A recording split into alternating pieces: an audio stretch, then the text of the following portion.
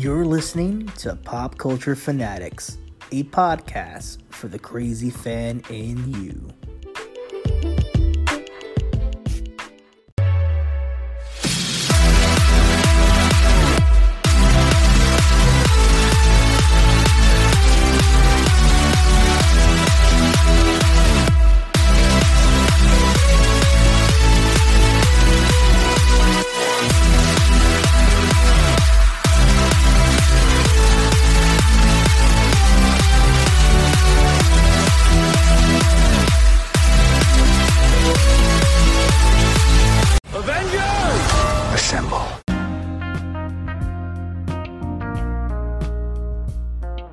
Hey, what's going on, everyone, and welcome to another great edition of Pop Culture Fanatics. This is episode number 5.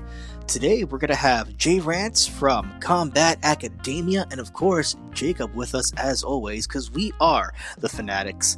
And we're going to deep dive into a lot of subjects, including Loki, the games that we're playing right now on consoles, and of course, what shows we're watching as well, too. So stay tuned and get ready. Thanks a lot, guys.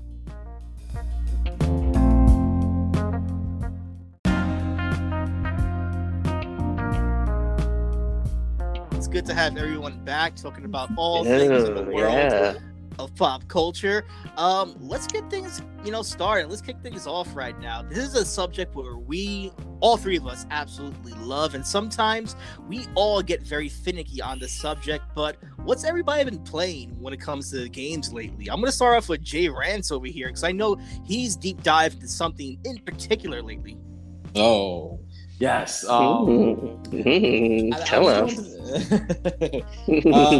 So I was in a gaming funk, and I just sat here and started looking through my library, through my cloud, and I was like, let me see what sticks out to me. And then just randomly, Conan Exiles stuck out to me. So I'm like, let me try this. So I checked the story, I checked it, like the little PlayStation Live videos and stuff like that. And then I saw some dude fighting skeletons in a catacomb. So I was like, I'm all for this. And I didn't know nothing about this game at all. I just dove into it blindly. Then I just find out it's a survival game. So you basically start off in the wasteland naked, straight naked on a cross, crucified. Conan saves you. And then, you got to start getting grubs from trees and little insects, picked up branches, everything. And literally everything is just, you have to craft everything. And then since I'm new to survival games, I wouldn't even consider Minecraft a survival game, but that's the most that I've played sandbox survival, quote unquote. Yeah. But it just took me for a while. It's been taking me for a while, right? Because I'm still playing it. I can't even freaking say how many times I've died, because if it's not an exile barbarian, it's a freaking gator that ran up on me and took my leg. That while you're over here, it's very treacherous. It's great. I told Val to jump on it, but I know he likes a certain type of game, but. It's pretty cool. If you guys haven't tried it out, or if you are thinking about it, Jake, I think you should definitely, test it out. It's pretty fun. I gave it a try. I have it on the Xbox. It's still there. I am not a survival game enthusiast myself, and when I did deep dive into this game, there was a learning curve that I was having a hard time with, and it wasn't really so much the mechanics or the gameplay itself. I mean, it has your light attack, heavy attack, roll, jump, all those motions that you're used to in a kind of fighter or RPG kind of game. The thing is, like Jay was saying, everything is crafty. From your clothes to the tools you need to do to cook, to your hut, to your weapons, to anything. You're everything you have to do.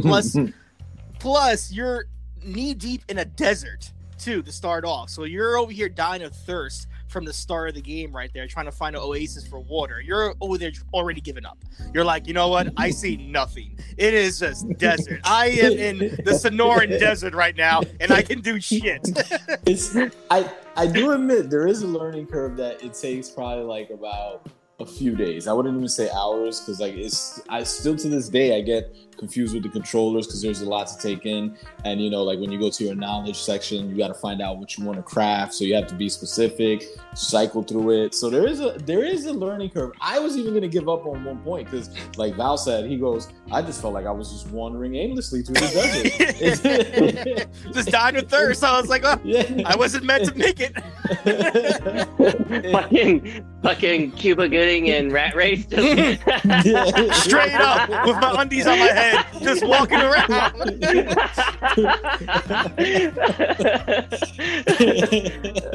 Pretty much. It is like that. Like if you're not used to survival games, it will take you for a ride. But I think if you stick with it is, enjoyable, and the learning curve, you'll get used to it. Like, and I think the reward, like pays off well. Like I know it doesn't have much storyline, but you find NPCs here and there, and it's pretty cool. I like it because I'm challenging myself. Like I said, I don't know nothing about survival games, but it's pretty dope. That's what I've been playing.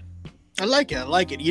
I do think that people should try to give this game like the old college go, because it is a fun game, and when you do get to interact with certain NPCs or even some kind of enemies in the game, it is fun. The battling's fun, the crafting is fun, the amount of creativity you can have in this game is great. You could go from making like a gentleman, if you will, that's stranded to an epic barbarian like I did with the ponytail and everything. So I think it's a very challenging game, and if there's one thing that I do miss in gaming is a game that can give you a challenge mentally. I feel like these days we're just presented an open world and baby steps as well into it as well too. This is a challenging fucking game. It really is. It's pretty dope. What about you guys? What have you been playing? Go for it, Jake. Real quick, I want to say I like how you watched the PlayStation Live video to kind of get more of a idea of what you're going to be getting into. I thought I was the only one that did that shit because not all games have a trailer. If they do have a trailer, it's just either super cinematic or just super shitty, and sometimes they just have screenshots. And the screenshots aren't even of gameplay; they're just of artwork for the game. And I'm like, "What the fuck am I gonna do with this?" Right?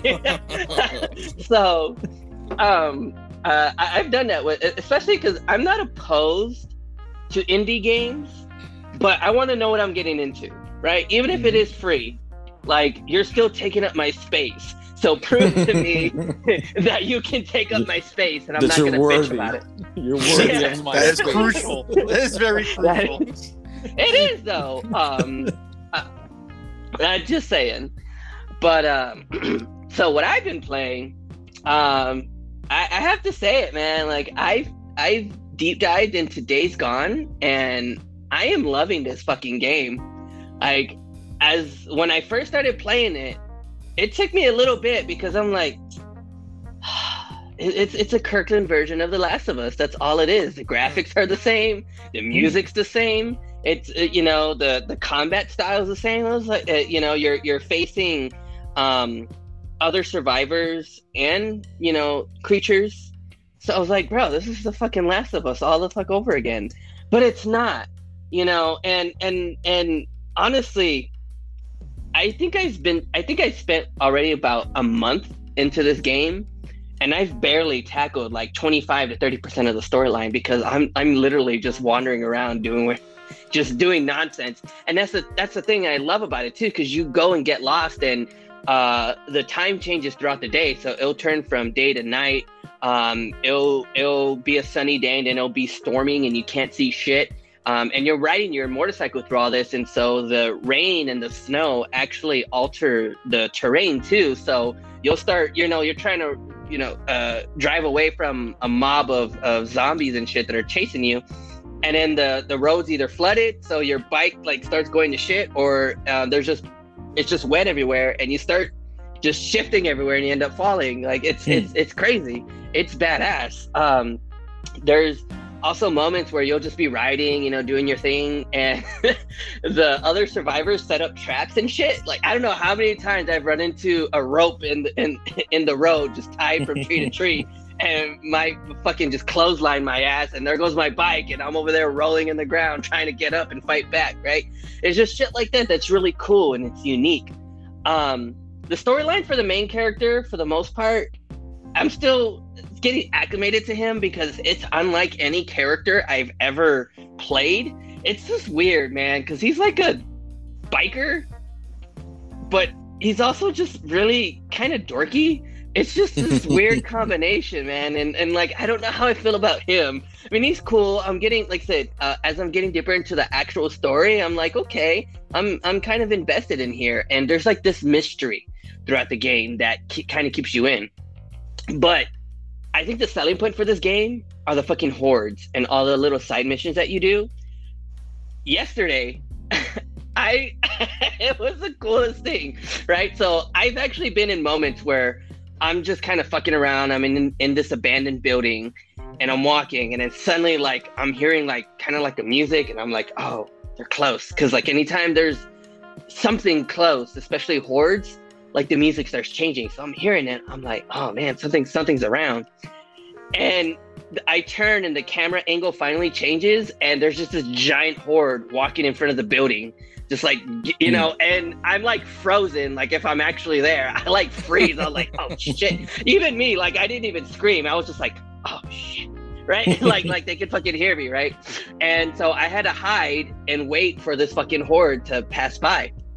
But yesterday, I was in this new location, and this map is ginormous. Like, I mean, that's why it's taking me so long to play this game, because I'm just bullshitting half the time.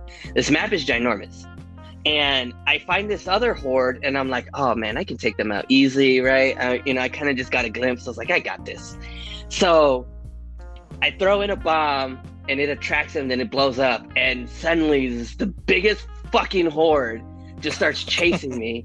And I'm like setting up these traps and I swear, man, I'm like just going ham. I'm throwing my Molotovs, I'm throwing my grenades and my pipe bombs. It ain't doing shit to this fucking group, bro. Especially because once they start chasing you, they just spread out. So you think like, oh, if I get them in a line, nope, they're just spread out.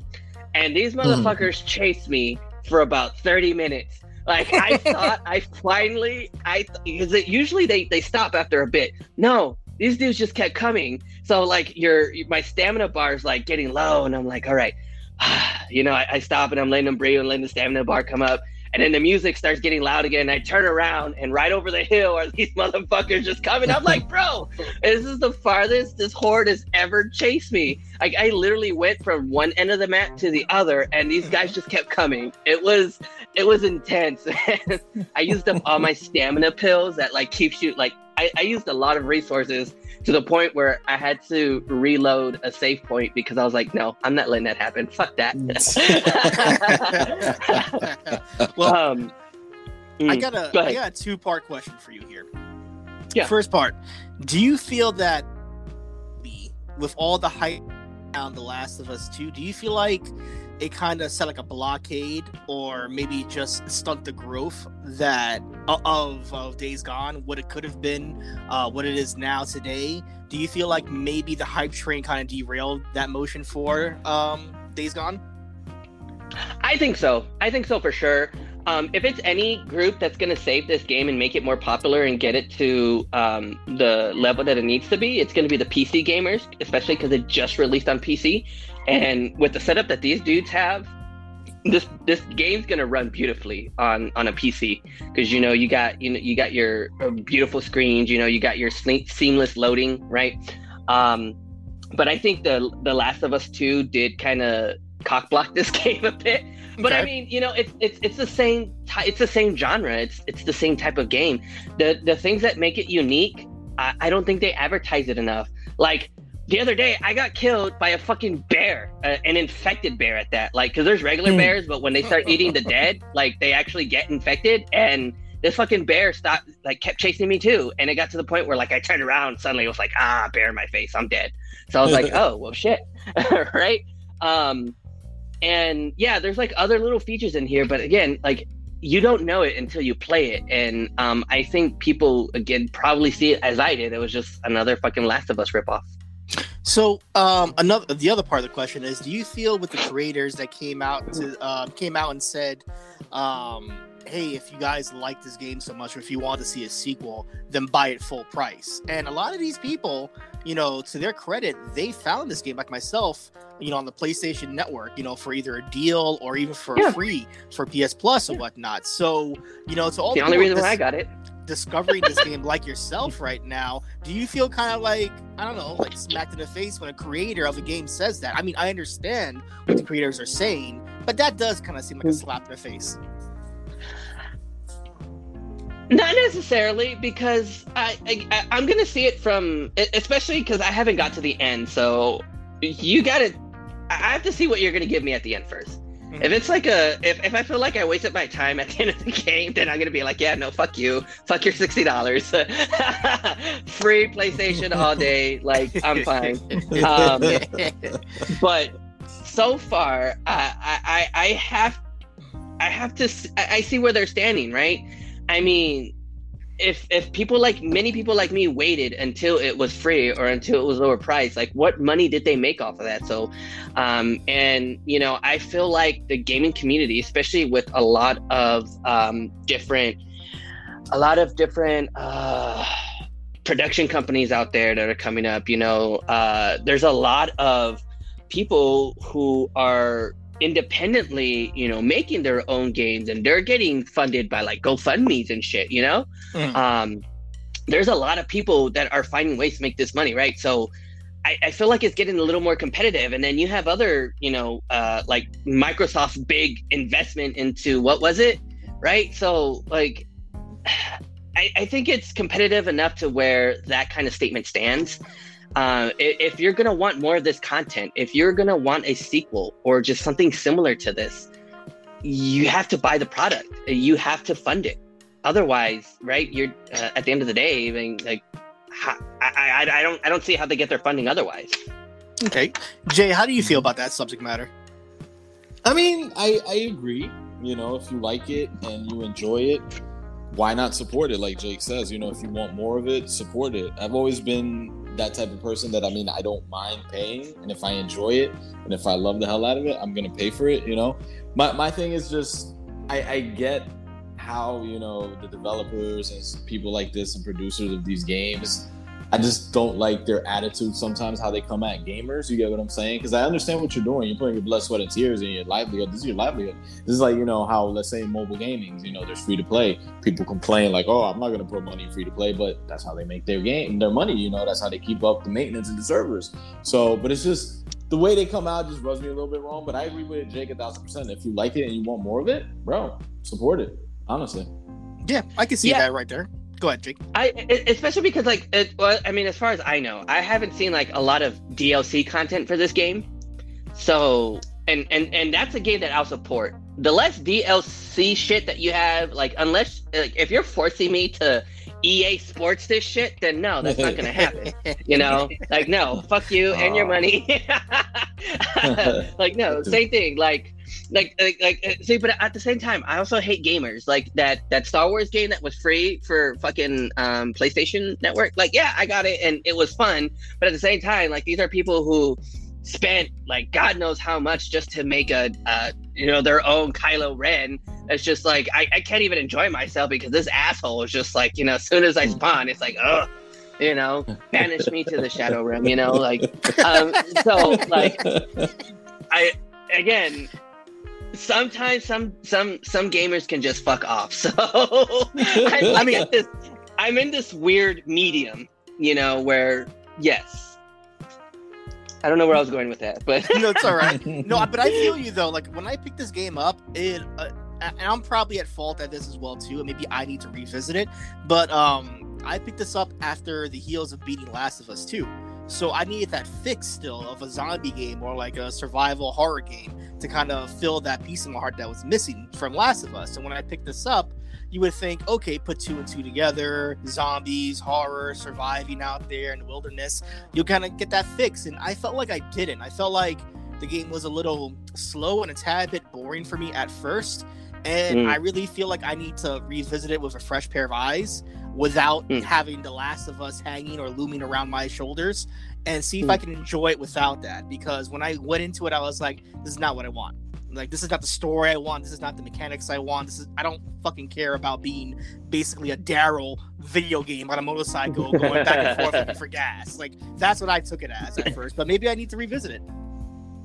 I think you do. Like I said, it's because while I can go and have fun all day, like, it did get to the point where I was like, okay, like, I'm literally doing nothing now. I feel like, and I also like looted all this shit, so there's nothing more to loot. So, and I'm barely 20% into the game, so I'm probably just shooting myself in the foot now, right? 'Cause when I'm really gonna need the shit, it's all gone, right? So, but the story has this mystery, and that's what I like about it. Like, once you get past him and his BFF, right? Once you get past that, like, there's just this mystery. I don't want to go too much into detail about it, but it gets you curious, and you're like, oh shit. And then I was waiting for them to do this, and it took fucking forever, but they actually start introducing new monsters to you too. So once those start coming in, it makes shit a lot scarier, and it makes shit a lot more difficult. But I'm also pissed off because the story that I was working on, and I was trying to come up with very unique creatures, I cannot lie to you, are in this fucking game. So part of me is like, fuck you and your writing. Like, no, like, these were my ideas. Damn it. Literally, creature designs that I had for a story to make it unique and stand out. Last of Us was like, oh yeah, no, I mean, Days Gone was like, we already did this. So yeah, I was kind of pissed off about that, but you know, it is what it is. I'm glad you got that off your chest, Jake. For me myself, I only dabbled into like two things. I've been dabbling here and there with different games to see what I could switch these days. But I really gave Dungeons and Dragons Dark Alliance a chance after all the hate, after all the craziness that everyone was saying, whether it was glitches, load times, poor settings, everything that you could imagine about this game that they were trying to like belittle, they did. And I took it upon myself to really give it a try, and amazingly enough, I had the time of my life playing this game. Now, yes, as a person who bought the essential kit for Dungeons and Dragons and wanted to deep dive into the series, like the tabletop series, yeah, maybe, you know, of course, you want to create your character, you want to make a dark elf, you want to go ahead and make a gnome or whatnot, you want to go ahead and have your own Fellowship of the Rings adventure, right? I mean, that's let's be realistic. When we play these fantasy games, we're all thinking about Lord of the Rings in our heads. So when I got into this game, of course, the lack of character development or creation was there. You have pre-made characters that are from the D&D mythos as well, too. So if you can get around that right there and just deep dive into the game, you'll love the characters. They have rich stories, great classes, great skill trees, and it's a fun game for fantasy gamers, fantasy fans as well too. You have goblins that talk shit to you, like in The Hobbit. You know, if you're a fan of the anime Goblin Slayer, you're all in it right there. There's family feuds. There's racism in a way when it comes in this game. Like the amount of beings that hate dwarves and elves in this game is hilarious. The fighting mechanics are fun. The magic wielding is fun. You have a dwarf class, a barbarian class, your archer, ranger, and of course your thief class. And they all have special skills. It is cooperative play online as well too, not couch co-op, but they said maybe they'll be open to do that if the game sells well for that kind of update. But at the end of the day, it's a fun fucking game. Beautiful game too. For the people that bash this game for the graphics alone, they must be smoking woos, because at the end of the day, like, this game, from the mountains, from the snow caps to little things like snow melting turning into water in front of your eyes, like little details like that you really don't see in games. Now, do I need it? Possibly not. But is it nice to look at while you're either loading or you're going into another realm or whatnot? Definitely, it's cool. I love the aesthetics, the weapon, the different kind of items you can acquire, weapons you can acquire, the looting, the grinding. It's all fun, and different skill types as well too, where you can go into this as the greenest player in the world or the most experienced player in the world and still have fun. So I don't believe the hate that IGN gave this game. I don't believe the hate that the fans are giving this game. Yes, the load times are pretty bad, And yes, at times the graphics could get janky for a couple of graphics. I'm not talking about Cyberpunk bad.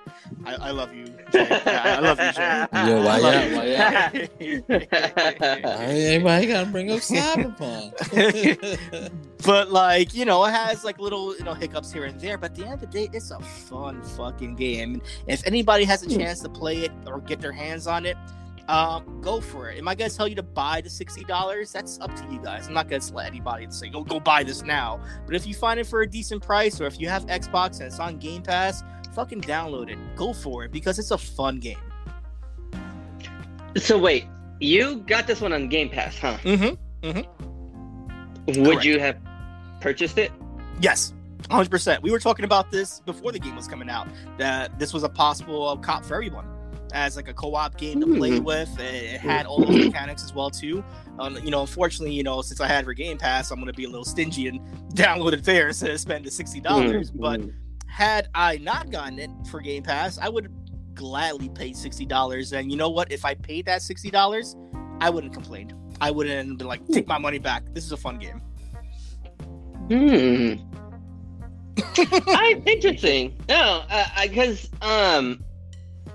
I played D&D tabletop like once, and I had a blast. And I've actually noticed the resurgence of D&D in general, and you know that kind of lore and that kind of, you know, it's like a lot of people are playing it now. I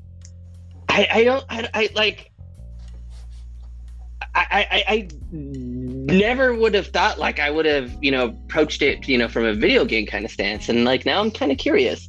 Because I think the last type of game like that I did play was probably that online Final Fantasy that they had before 14. Yeah. Do you know what I'm talking about for like PS2? Is that 11? Between that and the Lord of the Rings game are probably like the closest I got to that. So like, I'm really curious now. I mean, think go ahead, Jay, because I want to get your opinion on it. I mean, the game looks phenomenal because, like you said, you know, off the podcast, we were just actually thinking about just buying it and just going to town co-op. One thing that I got a little bit disappointed was that you just can't customize your character because, you know, me, I was just gonna make like a dark wizard and just throw magic all over the place, but that was kind of one. Nah, like that was one kind of drawback. But then, like talking to Val, he made a good point. He goes, maybe sometimes I just don't need over-the-top customization. Maybe I need something pre-made already, you know. So then like I started looking at the characters and I started appreciating some of them. And then when he told me that, you know, I'm not into the D&D lore, or I've never played anything D&D, but then when he told me that they're like heroes from their races and stuff like that, I was like, okay, that's pretty freaking cool. You know, now you get to play with these iconic characters. So I was all for it. And then like I was watching some stream on Twitch and PlayStation Live, like I do F with that heavy. And it looks phenomenal. I was like, why is this getting bashed? Like from what I saw, it looked great, and I can't wait to try it out. Yeah, man. Like that point hits home to the most. Where I think as a person who loves customization, has that god complex in games, you know, you sit there for at least 20 minutes trying to cultivate. Games? Yeah, so no. In You're life. Right. In life, I'm Lord and Savior. You sit there for about 20 minutes trying to cultivate the perfect kind of character in your head, and then you get into the game, and it's not even the character that was inside your head to begin with. So now you feel like you have to redo the character, or you're not even satisfied playing the game. You're like, whatever. So you go back to doing another 20-minute creation, and I feel like you skip that, and you have a character made for you for the story. Fuck it, go into it. You know what? I will give you that because that customizing the character, especially if you're very meticulous, as some people are, me. All of us. You eat time like a motherfucker just trying to do that, and then by the time. And then you still have to go through the tutorial and shit, and you're like, you know what, fuck it, I'll just. Dude, that's me like on a basis every time. Like I was telling Val, I was like, I'm the type where that happened with me with Cyberpunk. Actually, now that Val brought it up, that was me with Cyberpunk. I made like 3 to 4 characters because I would sit here. I'd be like, no, but I like hair A. But then I would cycle through to hair B. But I like hair B too. But what about D? It looks epic. So then when you just like load everything up, you're like, and then you hit that third person view when you look at your character, like, let me see if it looks, you know, we all have done that. Like, let me see if it looks grand. And you're like, nah, not really.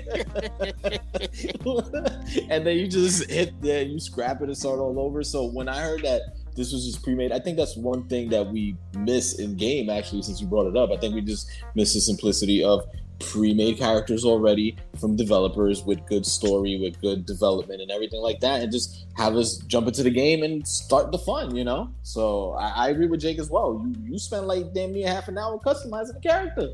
I mean, I like the mystery. If you're not even a Dungeons and Dragons fan, just knowing that you can research these characters from D&D lore, and hell, if that even gets your nads going to actually play the tabletop game, you know, that's great cross promotion right there in my eyes. I just think that people may look at D&D as a passe game, and they're like, oh, look, they're trying to infiltrate the consoles again. And I think just people made up their minds going into this game. It's not their cup of tea. But it's a fun game. Like, if you're a fan of Dragon Age Origins, Skyrim, Lord of the Rings, things of that nature, you will have the best time playing this game. I could never get into the Skyrim thing. It just never got me. I don't know what it was. Too much of an open world, probably. That's what it was. That was another game where I spent like half an hour creating my freaking character, and I was like, man. Then I start offing people because I'm playing like a goon. That's on me. I'm playing like a goon. So much freedom. That's why. There's so much room for activity. So much room for activity.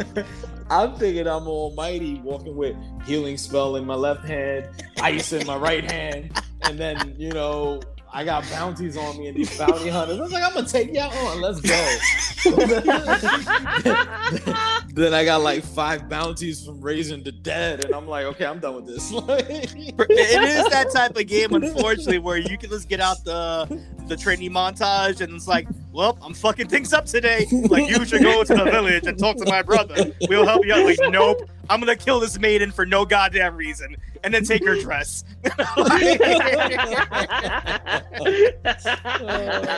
That's Skyrim in a nutshell, unfortunately. But you know, it's a game that has a lot of freedom. This game, has some on the rails things when it comes to character customization and moves and skill trees and whatnot. But simplicity sometimes is the best. And hell, I can tell you this: I geeked the hell out since I got that essential kit from the tabletop. Still haven't played yet. The whole cover is this ice dragon that's on the cover. That fucker comes in like the first 5 minutes of the game, wreaking havoc, and I just was like a little kid, like, oh, that was in the box, and you're you, and I'm like, oh yeah, it's like reading the Avengers book and knowing like, oh, there's Cap, there's Iron Man, there's Ant-Man, fuck Hawkeye, you know. Like... wait, this is new to me. You don't like Hawkeye? No, I love me. I love me some Flint. I love me some Flint. I was like, wait a minute, like, what's going on here? People shit on him a lot. But you know what? That kind of leads me to the next segment over here, since we're bringing up Marvel stuff. I know Jake has dabbled in the world of Disney Plus, so let's talk about what we've been watching lately. Jake, do you want to like lead that off? Yeah, actually. So 2 things that I've been watching. So the first thing I've been watching is actually on Netflix. I don't know why I've fallen in love with this show, but I have. I've been watching this Japanese show called Shinya Shokudo. And what it is, it's Midnight Diner. I think you'll find it on Netflix as Midnight Diner, but the Japanese title is Shinya Shokudo. But what it is, it's he just wants to show off. Yeah, I really do. Yeah. That sexy Japanese guy listening to us right now. Like,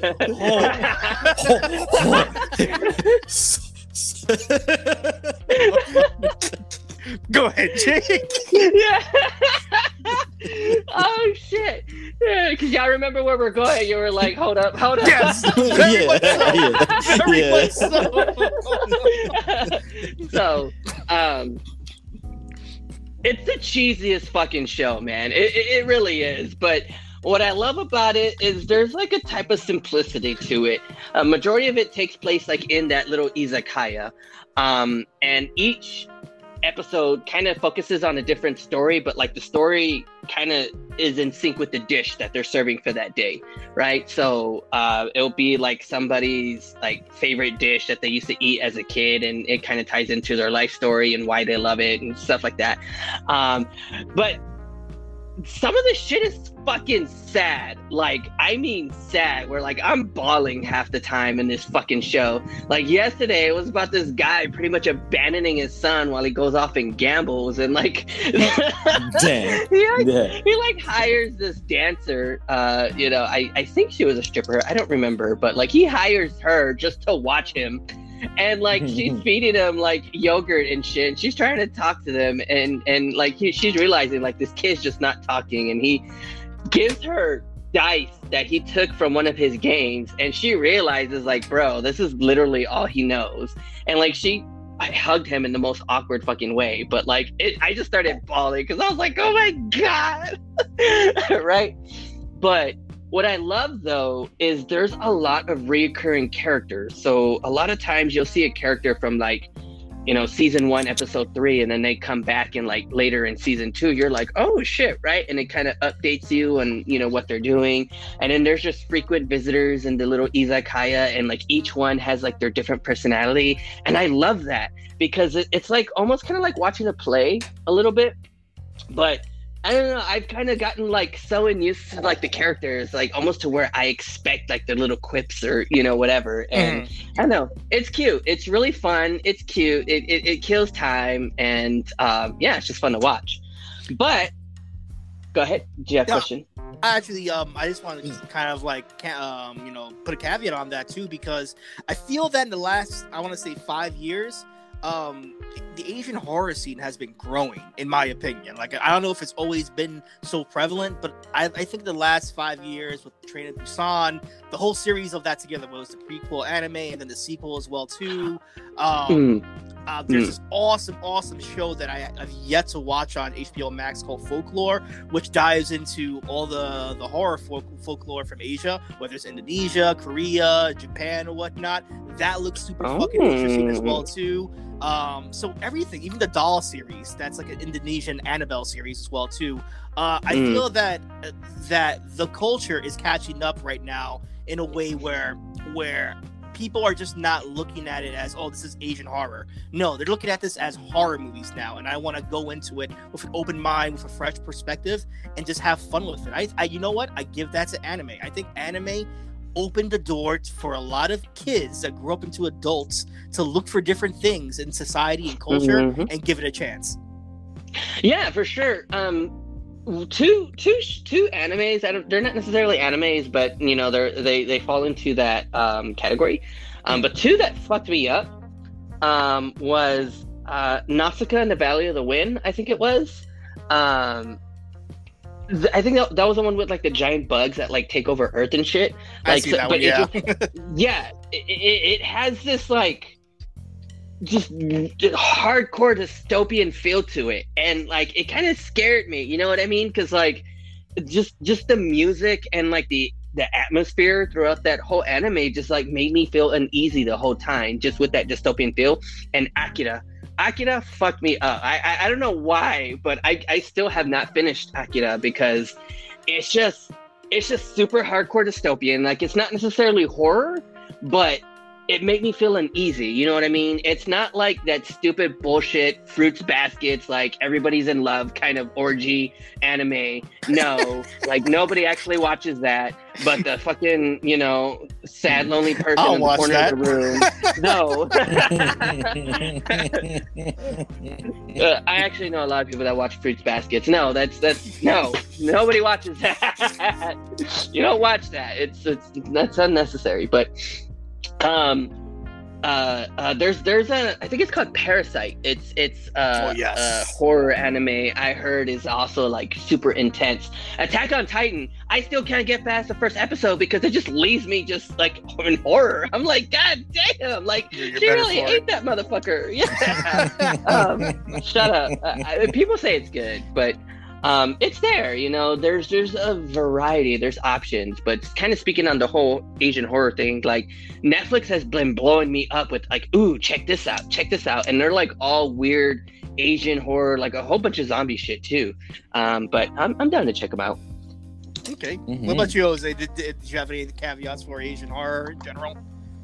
No, I mean, I'm not too big into the horror lore of Asian, so I mean, I just know briefly, so I'll say specifically Asians. Well, specifically Asians. God damn, that's the best thing ever. I'll stay in my lane with that lore because I don't know much of that lore. But the show that Jake is watching sounds pretty phenomenal, though. I won't lie. Like, I looked it up, and it sounds pretty interesting. That's cool, Jake. What was the second one you had? Loki. Believe it or not, I'm actually watching a Marvel series on Disney Plus because you know how I am about them. Like, it took me forever to get into WandaVision because I was like, yeah, no, fuck this.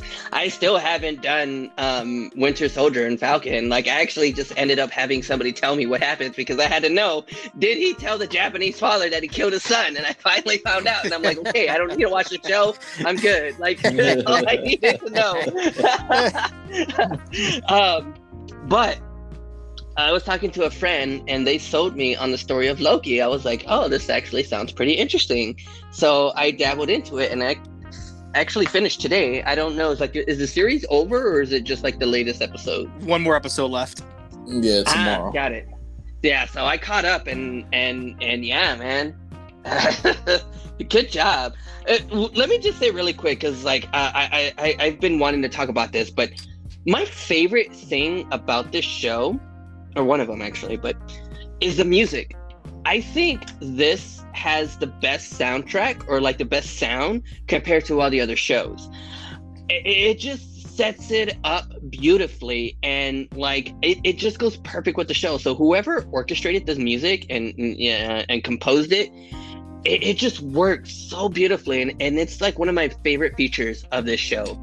And you'll notice that like Loki has a very specific kind of tune theme, or like a little anthem.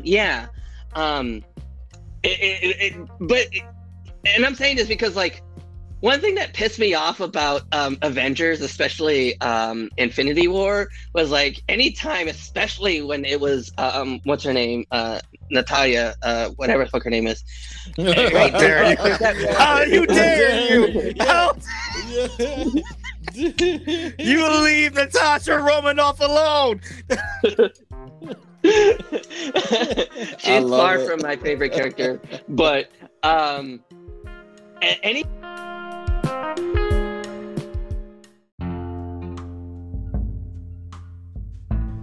Hey, what's going on, everybody? It's your boy Val Cisco, dropping some knowledge about Anchor. Guys, have you ever wanted to record your own podcast? Don't you want millions and millions of people to listen to what you have to say? Whether it's about Zeus, whether it's about sports, whether it's about everything that's going on in the world with quarantine. Guys, what are you waiting for? Download Anchor. Anchor basically is a one-stop shop for all your podcast needs. It has creation tools that allow you to record and edit your podcast right from your phone or your computer. Number 2, it's free. Guys, it's free. There's not a lot of freebies out there, so grab this. And of course, Anchor will distribute your podcast so you can be heard from different places like Spotify, iHeartRadio, Apple Podcasts, and many, many, many more. You can make money off your podcast too with minimum listenership. So right there, guys, like listen, this is a no-brainer. Download Anchor. It's pretty fantastic. I love it. Hell, thank you, Anchor, for giving me the platform to speak about all the random things that I do. It's everything you need to make a podcast in one place. So please, once again, download Anchor. You can download it off the Apple Play Store, the Google Store. I don't know if you guys have Blackberries out there still. Whatever is out there, download it. It's freaking phenomenal. You guys won't regret it. Take care. Ciao.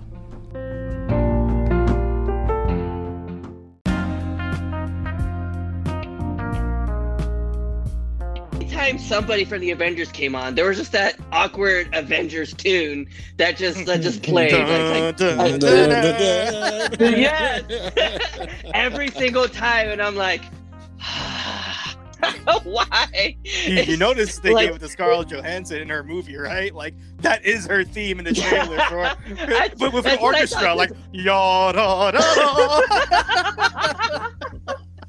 I knew it because I noticed it was actually every time she went on screen that played automatically, and I'm like, bitch, like why? Like just go. It's like I was starting to hate it as much as musicals because it was starting to become a musical just for that. Like it was annoying, but the music with Loki is so much different, and I love it, and it just works. It fits. So, I think we can all dabble into Loki a bit. We don't have to go too crazy on spoilers for anybody who hasn't watched it yet. Maybe it's just some favorite things. Jay, I know you want to like talk about Loki because I know we've been watching it from week to week.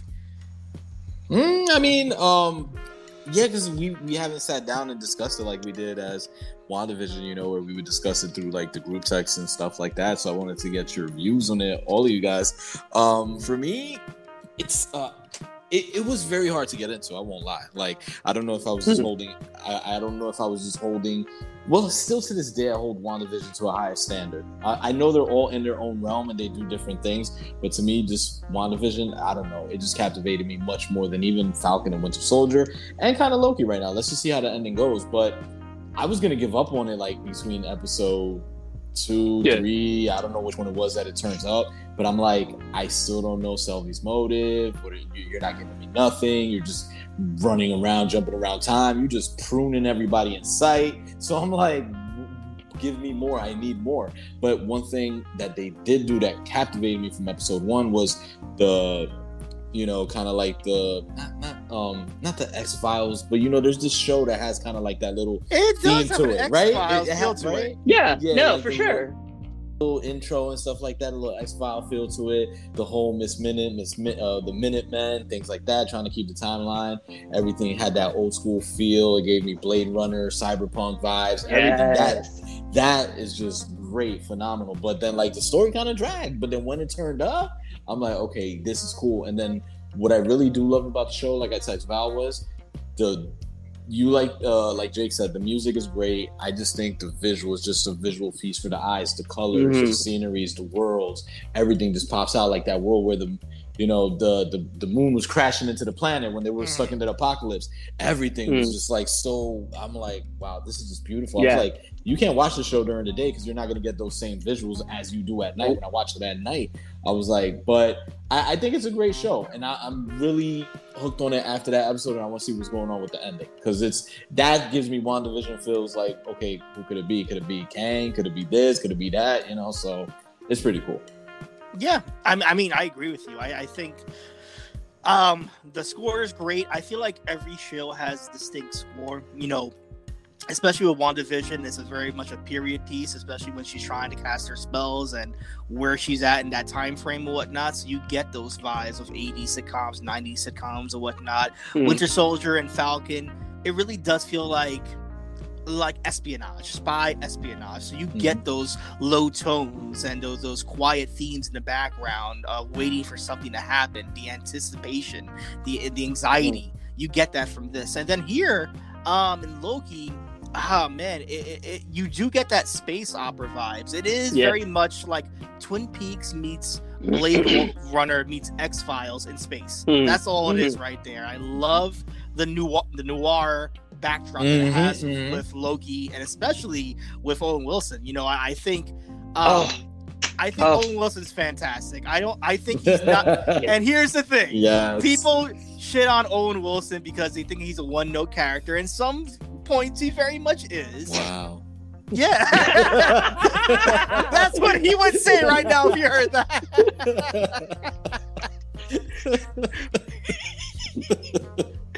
But I feel like Marley and me, bitch ass. Even though I feel like he's still doing his Owen Wilson shtick, I feel like there's something in this character that you feel a lot of empathy for. Like, he really makes you feel like he's one of your guys, like your homies.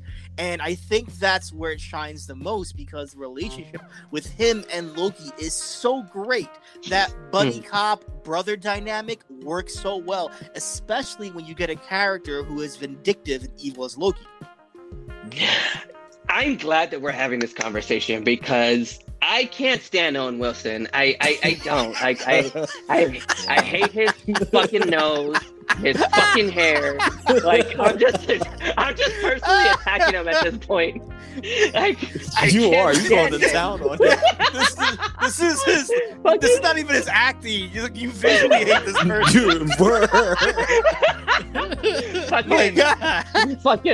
fucking haunted house like ass. Like no.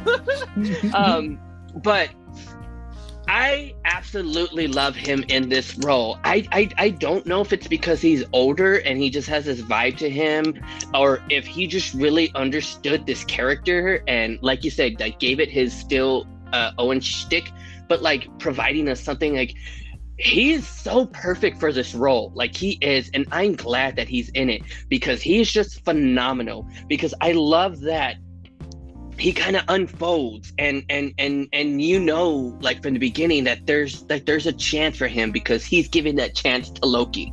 Like out of everyone, he's like, you know, like I'm here to do a job thoroughly and I'm gonna do that. And you root for him in a way. And I just like I said, when I text the group, I was like, bro, I can't believe they fucking did that. Like right? Like I was just like kind of pissed off. But again, he's just a fantastic character, and I'm glad that like it is the most random. Like when he came on screen, I was like, "What the fuck?" Like it is the most random character or actor to come out on a Marvel show, like really, but it worked out so well. I agree. No, go ahead. Oh no, just a little quick caveat. I agree with both of you guys. I think he's one of the reasons why I enjoy it. Yeah, I'll be the guy. I like Owen Wilson. You know, I'm a fan of his humor and his comedy and stuff like that. And I think he's also the character that just it's kind of like the balance to everybody's hardness and hard ass and tough ass. You get what I'm saying? Because everybody's either a tough ass in the TVA, then you got Loki. You know, Loki's maniacal.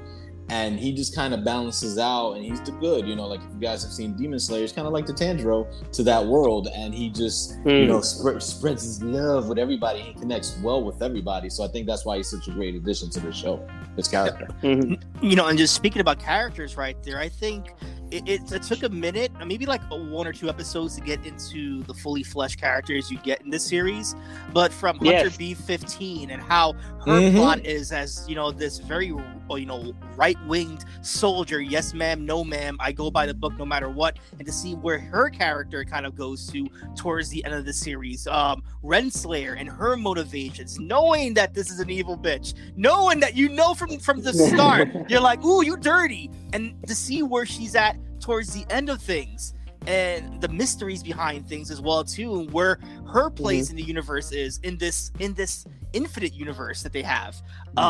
It's so those two characters really they push the pace in this show.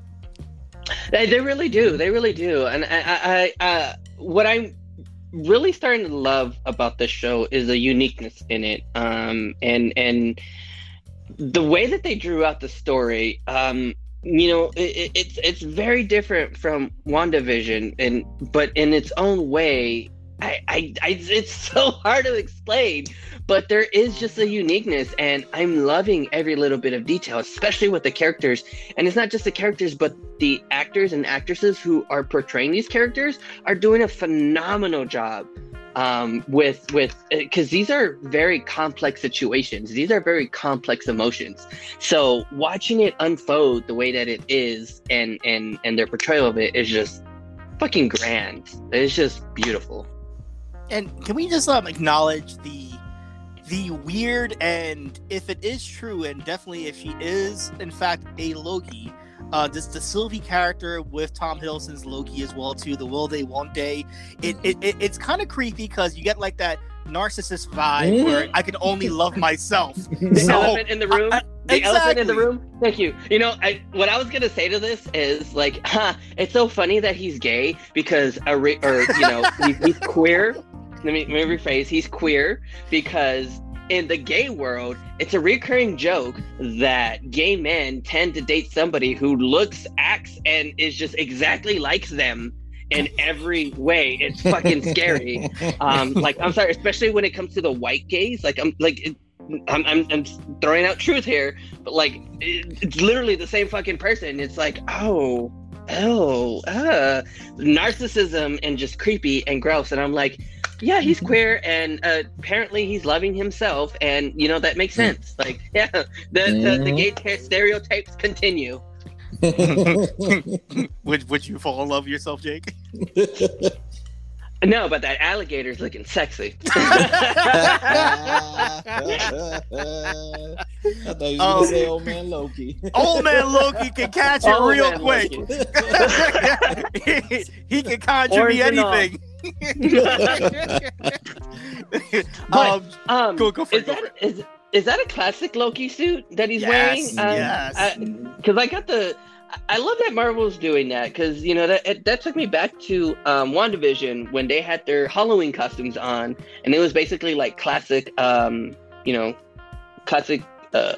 character uniforms. You know what it is, but it's nice that they're doing it, but I call bullshit on Marvel as well too, because they've conditioned the fandom to accept that, okay, these are how our characters are going to look. We're not going to go that much faithful to the comic book adaptations. We're going to give, Flint his own Hawkeye costume to the point where they changed it in the comic books. We're going to go ahead and, kind of edit Natasha a tad bit, Tony a tad bit, Hulk a tad bit as well too. And, for the longest time, I think, fans of the comics want to see classic costumes like on the screen. I know it sounds stupid. I know it sounds really stupid, but I think people are dying to still see a Wolverine in that yellow suit. I'm not. Instead of just a bullshit joke. Instead of a bullshit joke or a hot leather fucking one piece on that they're wearing in X-Men and whatnot. So what did you expect? Yellow spandex? He should have said it just like that too. with the claws out too. But I do appreciate the fact that Marvel is showing some classic attires. Hell, even that scene where we see the frog Thor, he's in the classic garb as well too, with the wings and the cape. So I love that right there. But Jay, how did you feel about whether it's the fan, the fan service in this show, and maybe the relationship status with Sylvie? I mean, I'm kind of weirded out, like, because it's like you said, it's very narcissistic. It's very I'm in love with myself. I'm so self-indulgent. You get what I'm saying? Like, it's just weird. And then also, if you're gonna do this, just go balls deep, not to make it weird. Like just might as well. Yeah, just might as well. Maybe that's what it is they can't figure out if they're gonna do it or not, so that's why it's lagging. The writers are like, like, the tension is there. Don't make it so awkward. Just go through with it. But I think the on-screen chemistry is great. Kind of like Vision, Bettany with Kat Dennings. I think we kind of getting this right now. Like, their chemistry is phenomenal, but the relationship is weird. I do like the fan service that they do with dropping the suits, the costumes, with the little Easter eggs galore. That's one thing I appreciate, and the last episode was just Easter egg galore. So I think you called bullshit, but I mean, I think they do. The bullshit aspect is, like you said, when you go switch up the comics, leave that intact. Don't do that, But in the film verse, mess around with it and have fun. But like you said, I remember Nebula. They dropped a new Nebula comic and she looked just like Infinity Wars. I'm like, no, don't do that. So, but the fan service is there. Well, here's my thing though. It's, you don't have to have love all the time. There's a different type of love, and Disney. Yeah, I mean, yes, and somebody has an ice I'm box. not saying. No, it's because like there's different bonds out there, man. Like like his biggest thing is his loneliness, right? Well, he found somebody that, even if it is in a sense himself, where he doesn't have to be lonely anymore, and this can be his home slice. This can be somebody he journeys with, and just a companion. It doesn't have to be somebody he falls in love with, and that's what I tire of. It's like there has showcase other relationships out there. sorry for cutting you off. I do agree with you. It's also kind of like a stigma where opposite. If you see a male and a female or whatever, you know, they're automatically having some type of love interest or a sexual connection there. It just can't be like you said, like, bro, that's my home place. You know, we about to travel around the world and stuff like that. Like Clint and Natasha. Like you know, I don't know what their lore is, but like throughout the whole, they love each other in the comics. Like in beginning though. Budapest. That's all they did in Budapest. They were getting that Budapest gone.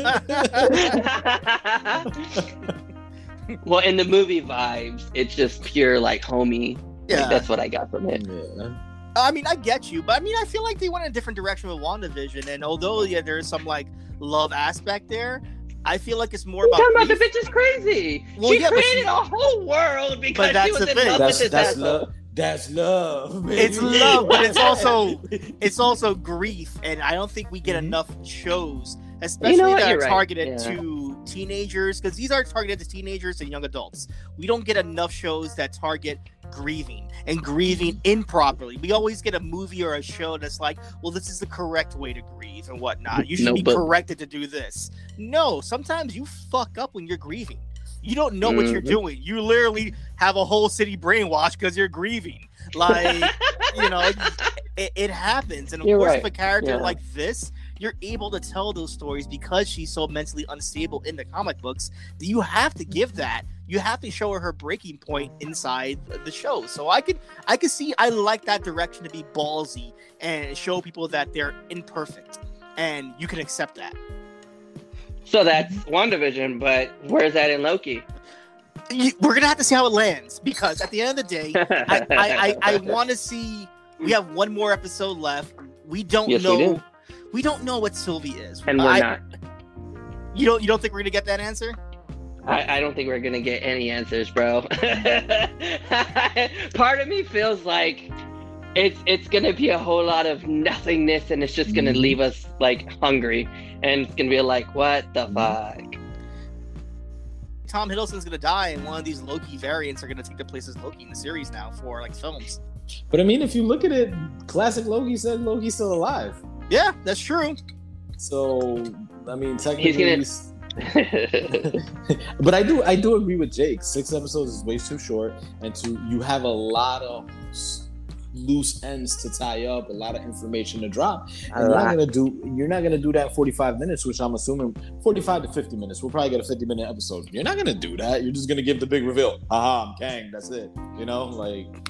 So. Yeah, it's gonna be balls to the wall fast in that last episode, and I kind of feel bad because there's some storytelling that deserves a moment just to reflect, like, and I feel like we got that, you know, with Owen Wilson's character and Tom Hiddleston in the last episode.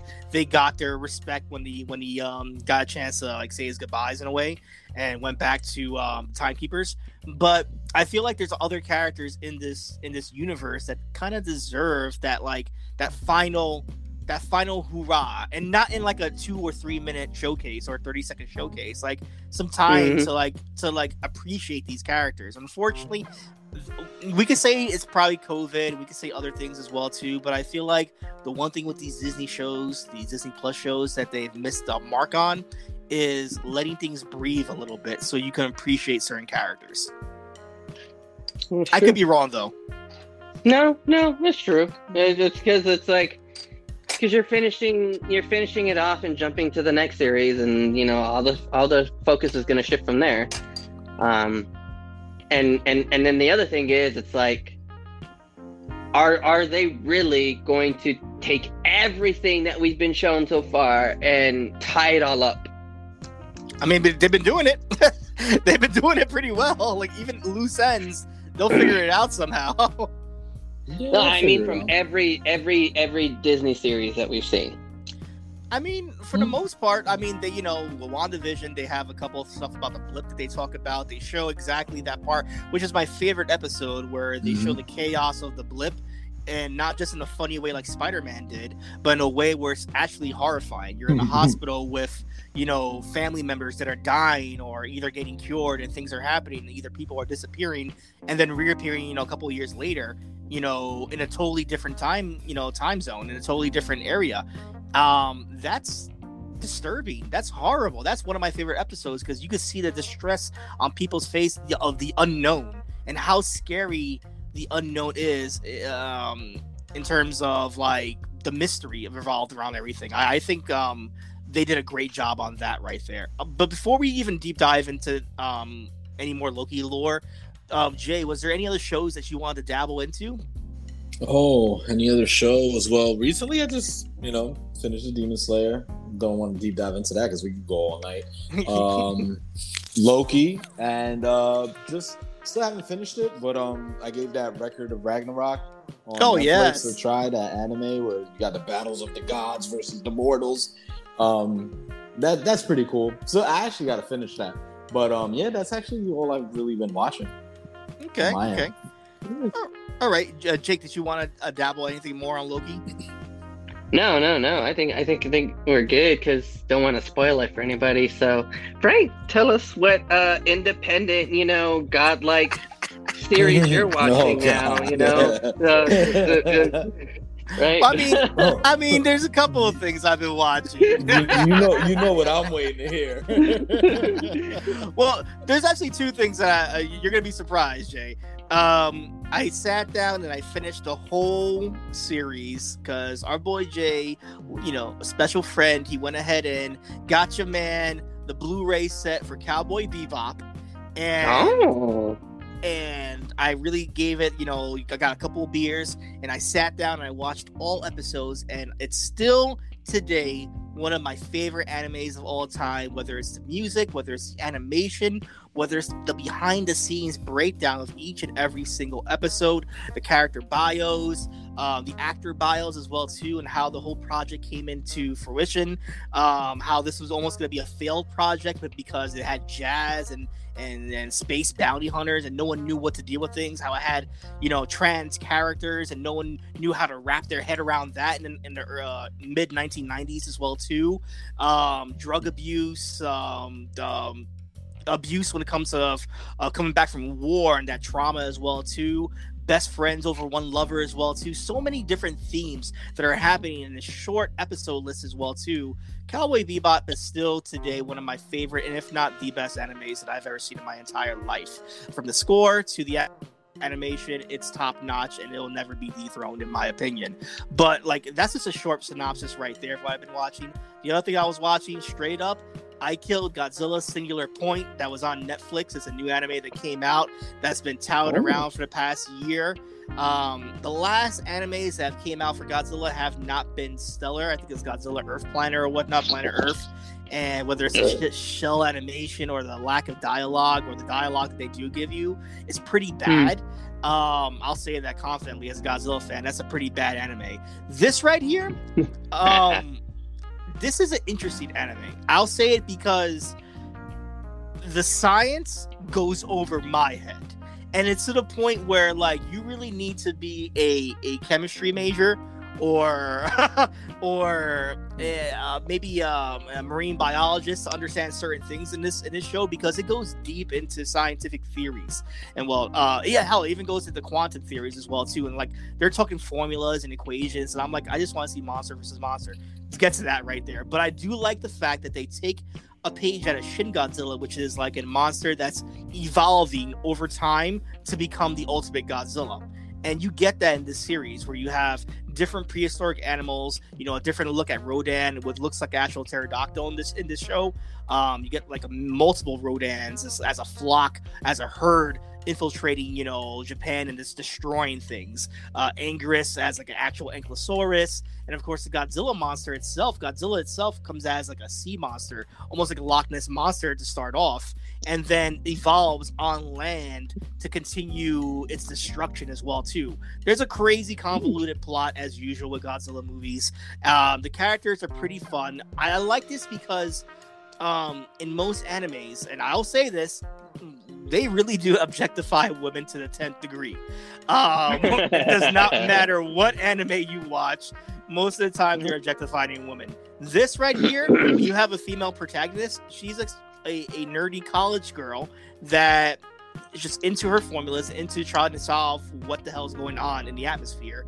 And I like that she's not overly sexualized whatsoever. She's not in predicaments where she's put as like a romantic, I guess, arc, whatnot. She's not falling for anybody whatsoever. She's not looking to the science and into trying to save the world.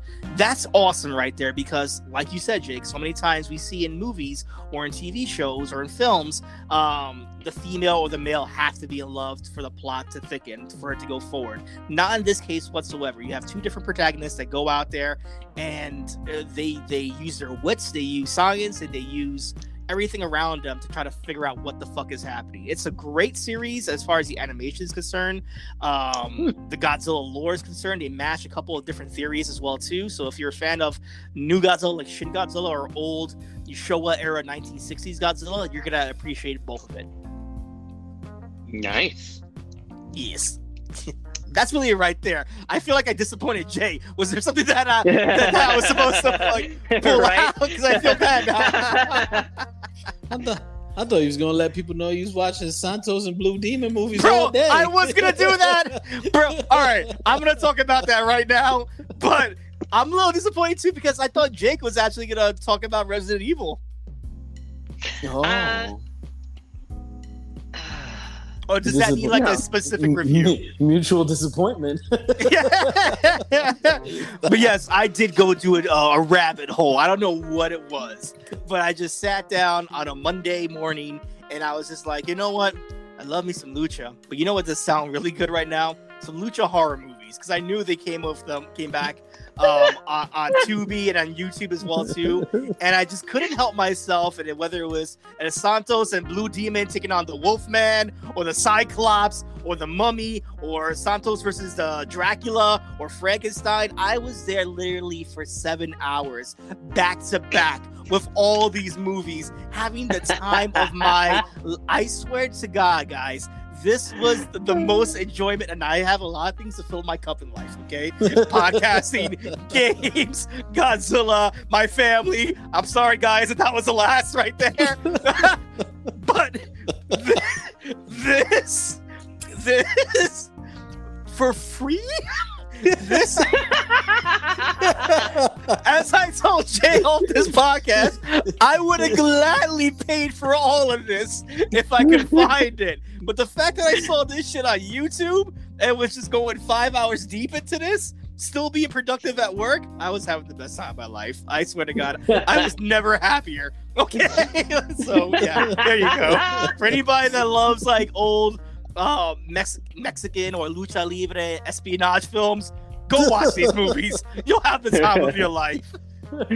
Oh my God. Yes. I just pictured some like Lethal Weapon shit, but like lucha style. Bro, it's on the Instagram page. Go watch it. Like, I put a clip up there of El Santo and Blue Demon just judo chopping people. Literally the greatest thing imaginable. Oh. The sound effects are just like Mr. T Rocky 3 level, just like all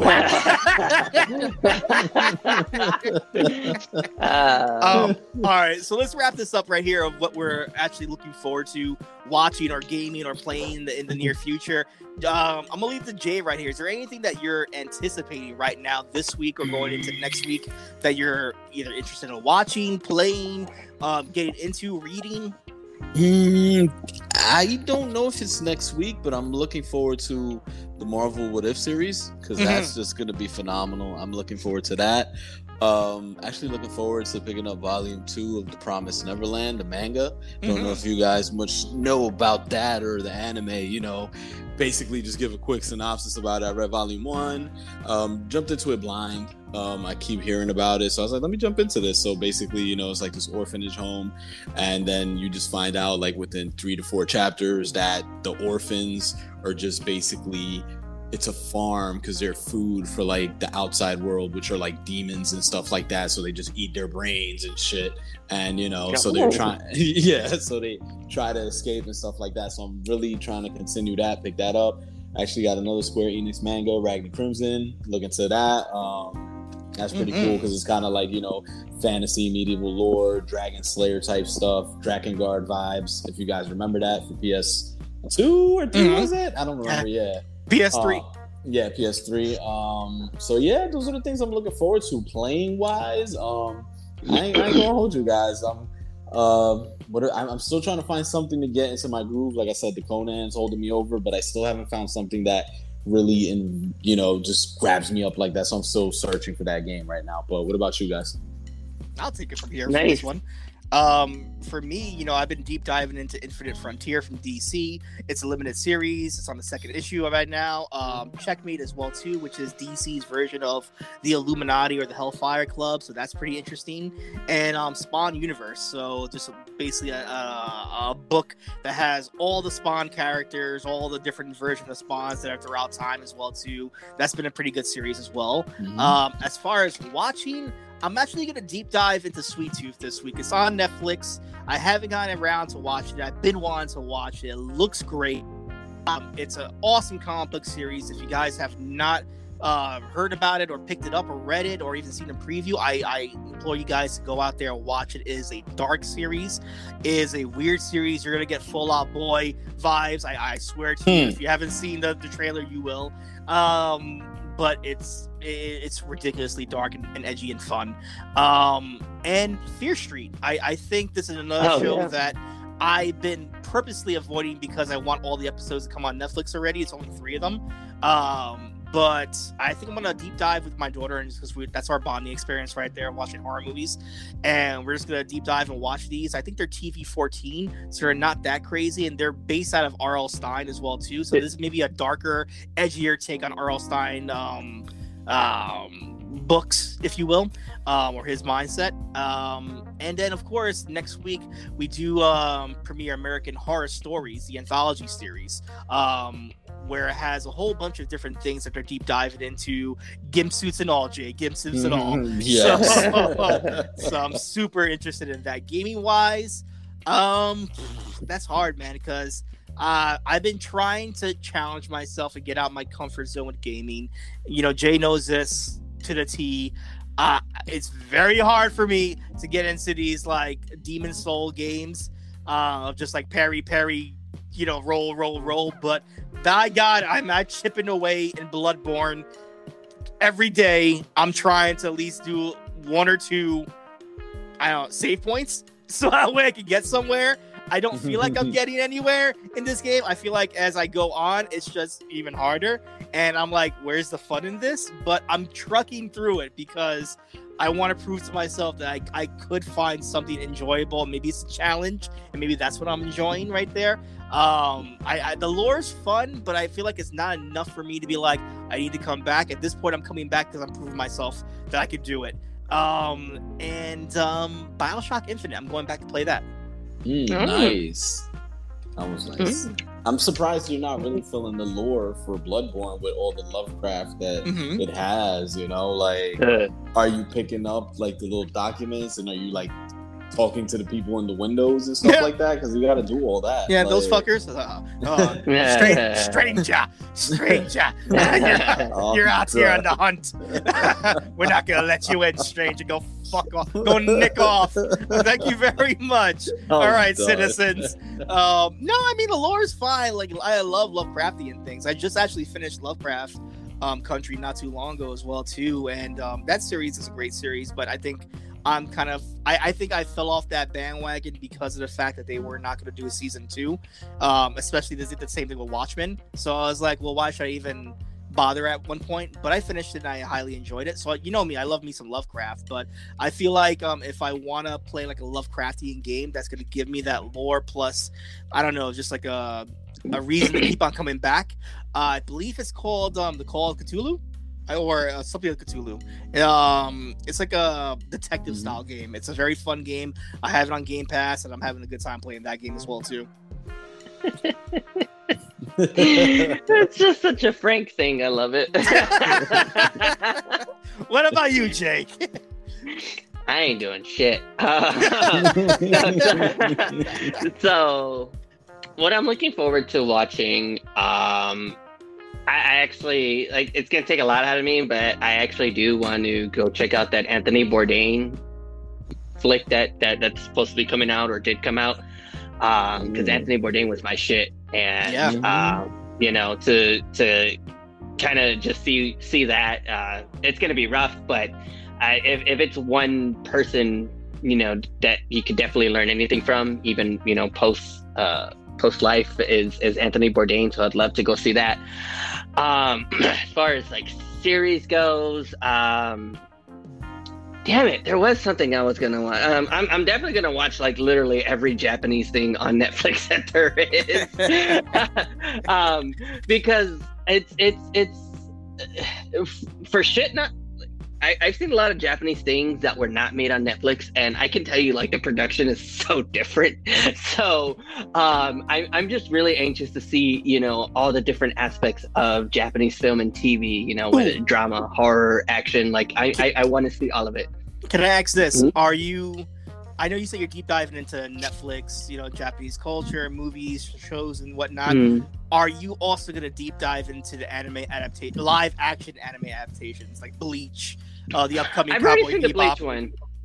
Oh, I forgot about the Cowboy Bebop one. I'm going to check out that one for sure. I did see the Bleach one. It was fun. That's really all there was to that one. That one was fun. Yeah, it was fun to watch. I believe there's a Rurouni Kenshin one, right? There is.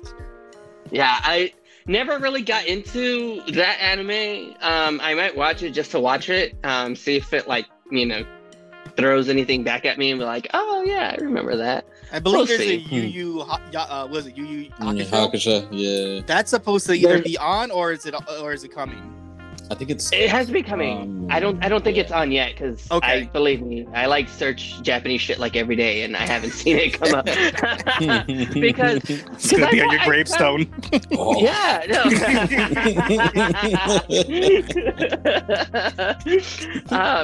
No, I've watched some amazing shit. I just love hearing, I love hearing different stories, and that's what I get from it. There was a series though that I was like really excited for, and damn it, Resident Evil. We won't talk about Resident Evil because I already watched it, and I got what I got from it, and that's it. Wait, Resident Evil's already out? Yes. Oh, I didn't even know that. Wow. So wait, the new animated series is out. The live action is still coming.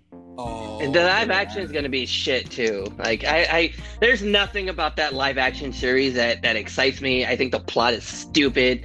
It's just going to be a waste. Like I don't care how visually good it's going to be. It's going to be shit.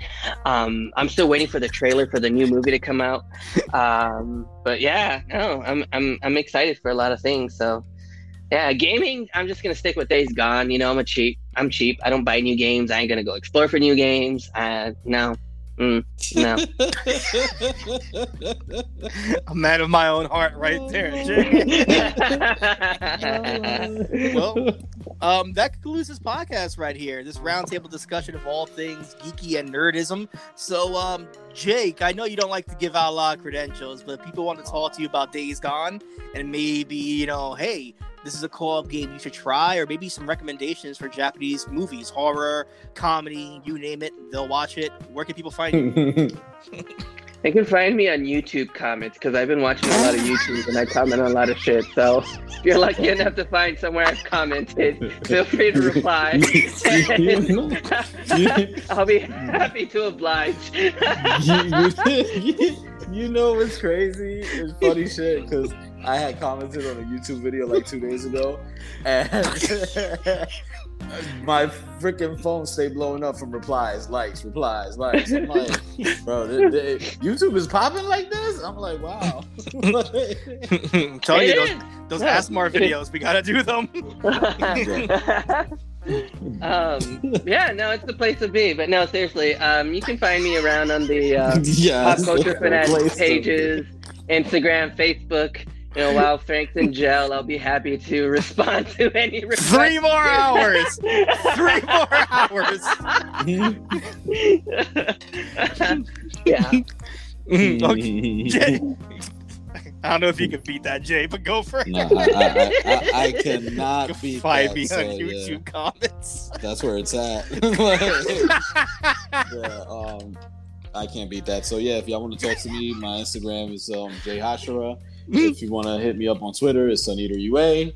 And you can also find Val and I doing our thing on My Combat Academia, where we merge both the Kimura Chronicles and the EWA podcast, wrestling and MMA all together. And we cover that over there on My Combat Academia. That's on Twitter, Facebook, and Instagram as well. And that podcast is on Apple, Spotify, iHeart, Pandora, everywhere you get your podcast. So yeah, that's where I'm at. I can't compete with Jake. I'm sorry, people. That's the place to be. That's the place to be. Shows yourself.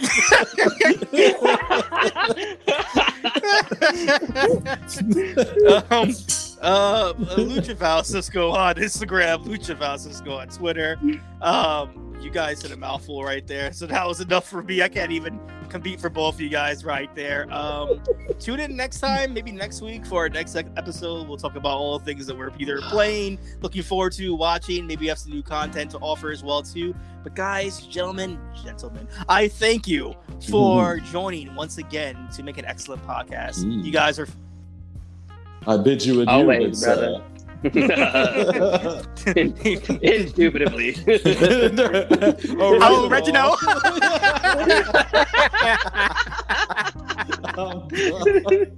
Later, guys. Bye.